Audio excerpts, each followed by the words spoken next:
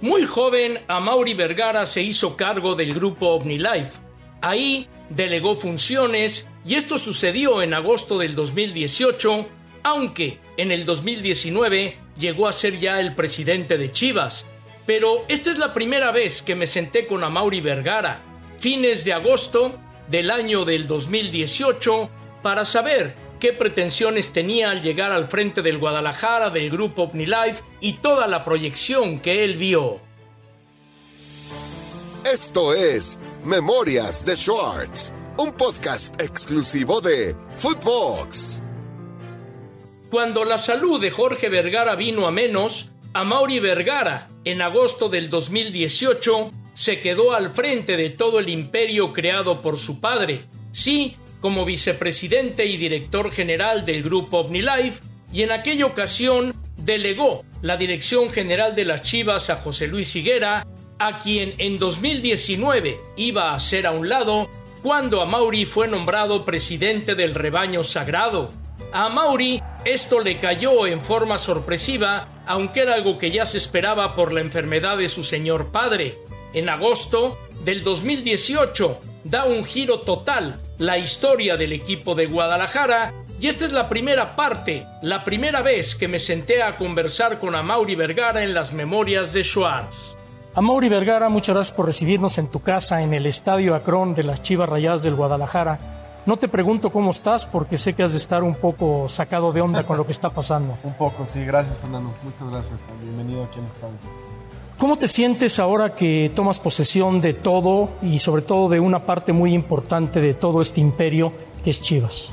Mira, la verdad me siento primero muy honrado. Creo que esta posición es de un prestigio y una importancia para ese país. Me siento muy responsable. Creo que la parte más importante de mi sentimiento es la responsabilidad que asumo. Creo que como empresario mexicano tengo una gran labor que hacer en Chivas, empresario joven también. Creo que mi generación tiene mucho que aportar al país. Y bueno, entro en un momento complicado, pero qué mejor para saber cómo actuar rápido y ponerse a trabajar de volada, ¿no? ¿Qué es lo primero que vas a hacer de volada para restablecer este momento, el momento exacto que está viviendo Chivas? Mira, ya empezamos con una intención muy clara de mejorar la comunicación con los jugadores y con el cuerpo técnico. Había un pequeño distanciamiento y cuando se complicaban las cosas terminaba en situaciones más difíciles de resolver. Cuando no hay comunicación, los humanos siempre termina siendo más complicado. Entonces esa parte hemos hecho un gran esfuerzo ya desde hace un par de meses y ahora que asumo esta posición todavía mucho más. Creo que la parte de las fuerzas básicas también hemos hecho un esfuerzo y estamos haciendo toda una reestructura para elevar el nivel de intención y de objetivos en la parte de fuerzas básicas. Creo que no es que hayamos descuidado, pero creo que es momento de poner muchísimo más foco en la parte de la generación de nuevos jugadores en nuestro equipo. Bueno, lanzamos el sábado pasado un torneo para las escuelas de fútbol de Chivas. Había escuelas que sentían que estábamos un poco alejados también y creo que esto nos va a unir. Vamos a hacer un plan con ellos para ver cómo podemos potenciarlos y ayudarlos a que generen mucho más jugadores que puedan terminar en nuestras filas de fuerzas básicas. Y bueno, el proyecto de Cardoso es bien importante, cómo nos estamos acercando con él, lo estamos incluyendo mucho, lo estamos incorporando a las decisiones que debemos de tomar en términos deportivos. ¿Qué necesita? ¿Qué herramientas necesita? Pues para potenciar el éxito en la cancha, ¿no?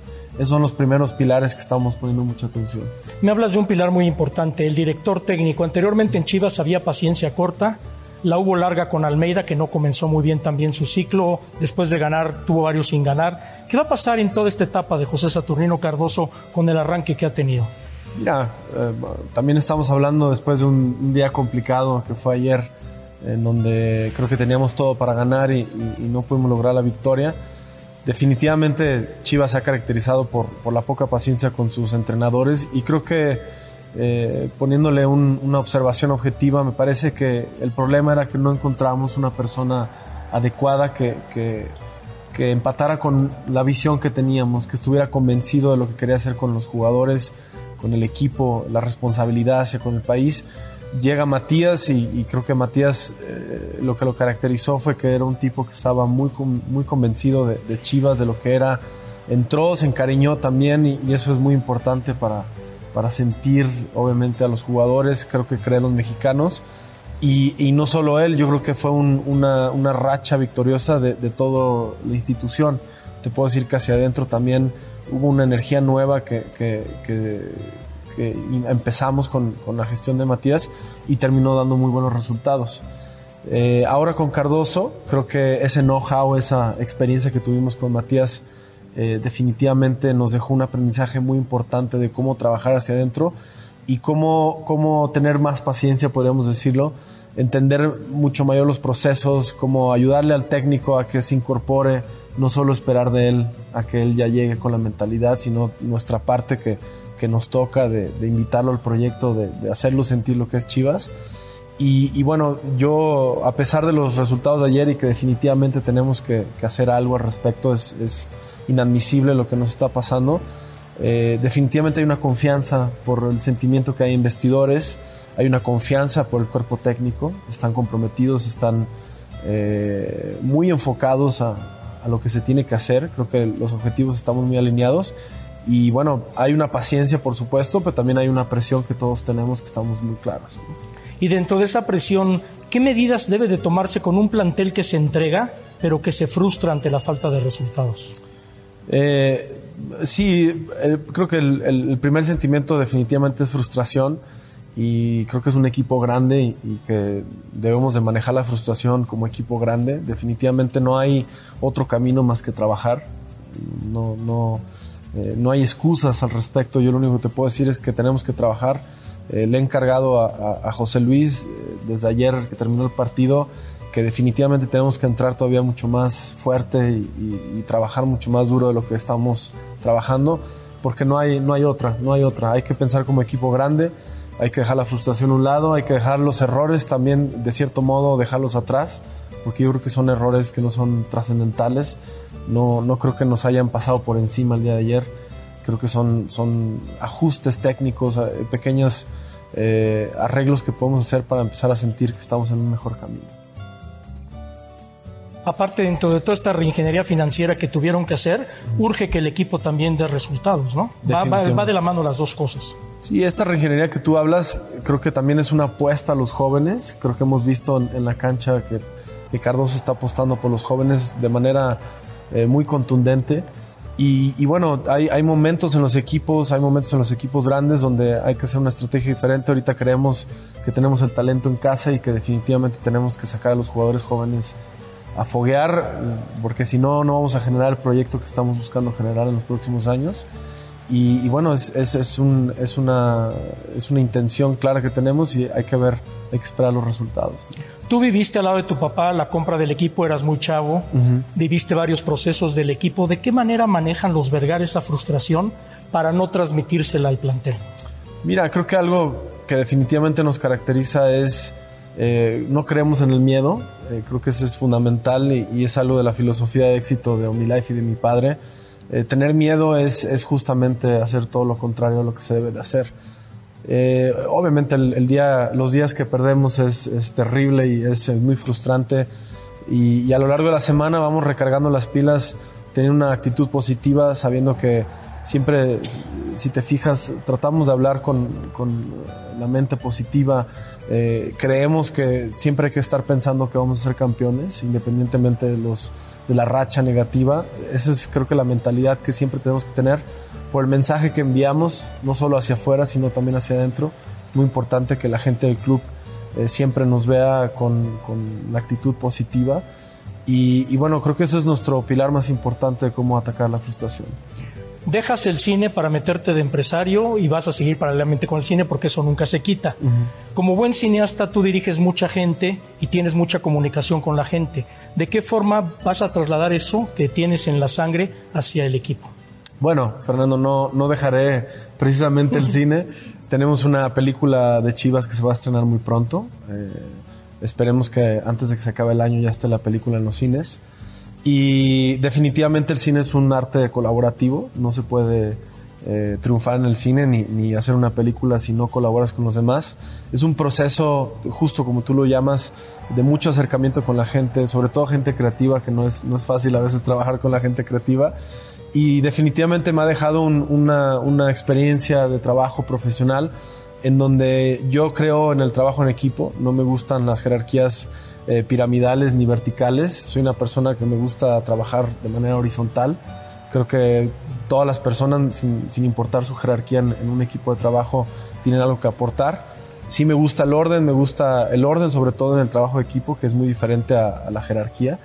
Y creo que los modelos exitosos o las empresas exitosas o los líderes, lo que yo he visto que los caracteriza, pues es justamente confiar en su gente y darles el empoderamiento para trabajar en equipo. Entonces creo que esas son las cosas que se parece quizás el cine con lo que yo podría aplicar con el club. Y también el manejo de egos, que en el medio artístico es de una manera y en el medio del fútbol existen de otra manera. De acuerdo. Y tiene que ver cómo planteas tu proyecto desde un inicio. Si tú das lugar para el ego, si tú das lugar para el protagonismo, pues florece el ego. Yo creo que si todos están alineados desde un principio a los objetivos, que nos damos cuenta, sobre todo reforzamos el mensaje que las personas no son lo más importante que el club. Creo que eso es lo bonito de un club como Guadalajara, que tiene tanta historia, tiene tantos valores, la filosofía clara de la tradición de lo que significa Chivas para México, que es importante estar constantemente reforzando esa parte, porque así todos creemos que trabajamos y dejamos todo para la institución, no para las personas. Creo que eso es fundamental, eso es algo que me gustaría ejercer en mi gestión, y creo que eso nos va a dar muy buenos resultados, porque todo el mundo va a llegar pensando en el club y no en cuidándose a sí mismo o su figura, su imagen, ¿no? Esto ya se los dejaste ver en la comida que tuvieron, en qué jugadores te estás apoyando para permear eso hacia el vestidor. Yo creo que uno de los líderes es Carlos Salcido. De acuerdo. Carlos para mí es un tipo admirable, lo respeto muchísimo, además lo conozco de hace muchos años y la verdad es que nos está ayudando muchísimo en este nuevo proceso de comunicación que estamos estableciendo. Y digo, la comida que tuvimos creo que fue todo lo contrario, muy desenfadada, muy relajada. Nos hacía falta de repente convivir en espacios lúdicos que no necesariamente hablamos de un mensaje. Tuvimos una charla al final, pero creo que fue una charla más bien casual, abierta, siendo sincero, hablando un poquito de lo que nos puede ayudar en un futuro a ser mejor equipo. Pero definitivamente el liderazgo con Carlos es importante y con todos los jugadores que deseen tener liderazgo, porque no creo que ningún equipo tiene un solo liderazgo. Creo que hay diferentes tipos de liderazgo en un grupo como Chivas, y nos soportamos de ellos, pero también ellos de nosotros. Entonces yo lo veo más como un trabajo en equipo, no como personas focalizadas para ciertos misiones o objetivos, ¿no? ¿Cómo vas a manejar a los jóvenes que ahora tienen una responsabilidad muy grande en el equipo? No vienen figuras de fuera por la cuestión económica, lanzan a los jóvenes. ¿El joven puede con esa responsabilidad? Debe si no, no estaría en Chivas. Y creo que ya desde fuerzas básicas y desde sub-20, 17 van entendiendo la magnitud a lo que se van enfrentando, y yo creo que hacemos una muy buena labor con ellos en fuerzas básicas. Definitivamente podemos crecer mucho más. Ahora que se fue Tepa a España, creemos que es un proyecto que hemos estado buscando, cómo darles una oportunidad a los jóvenes a que tengan otra experiencia de fútbol, para que regresen y tengan otras cualidades como seres humanos y en desarrollo personal, que finalmente los ayuda en la cancha. Repito, creo que estamos haciendo una gran labor. Definitivamente tenemos que seguir trabajando con ellos para que cuando lleguen, sin importar su edad, muy jóvenes a la cancha de primera división, lleguen con muchos elementos para sentirse fuertes y afrontar situaciones como las que tuvimos ayer, ¿no? No, y de aquí se fue Chicharito, se fue Marco Fabián, se fue Salcedo, se fue Gudiño, que acaba de regresar. ¿Van a seguir impulsando, formando jugadores para que tengan a Chivas en lo alto, o también para pensar en que los puedan exportar y tener otra fuente de ingreso? Ambos. Ese es el reto, el equilibrio de cómo mantenemos gente aquí, que no se nos fugue lo que necesitamos para el momento, y también seguir siendo un referente de exportación a Europa, sobre todo, ¿no? Es un reto difícil. Creo que Chivas lo tiene más difícil que cualquier otro equipo. por, digamos, la escasez o la forma de cómo podemos obtener contrataciones con sus equipos, pero es el modelo fundamental de Chivas. Lo tenemos clarísimo y vamos a seguir apostando a que podemos hacer ambas cosas. En algunos momentos vamos a poder propiciar las herramientas para que se vayan, y en algunos otros momentos vamos a pedir que los jugadores se queden, pues para levantar al equipo, ¿no? El honor del equipo. Esto fue Memorias de Schwartz, un podcast exclusivo de Footbox.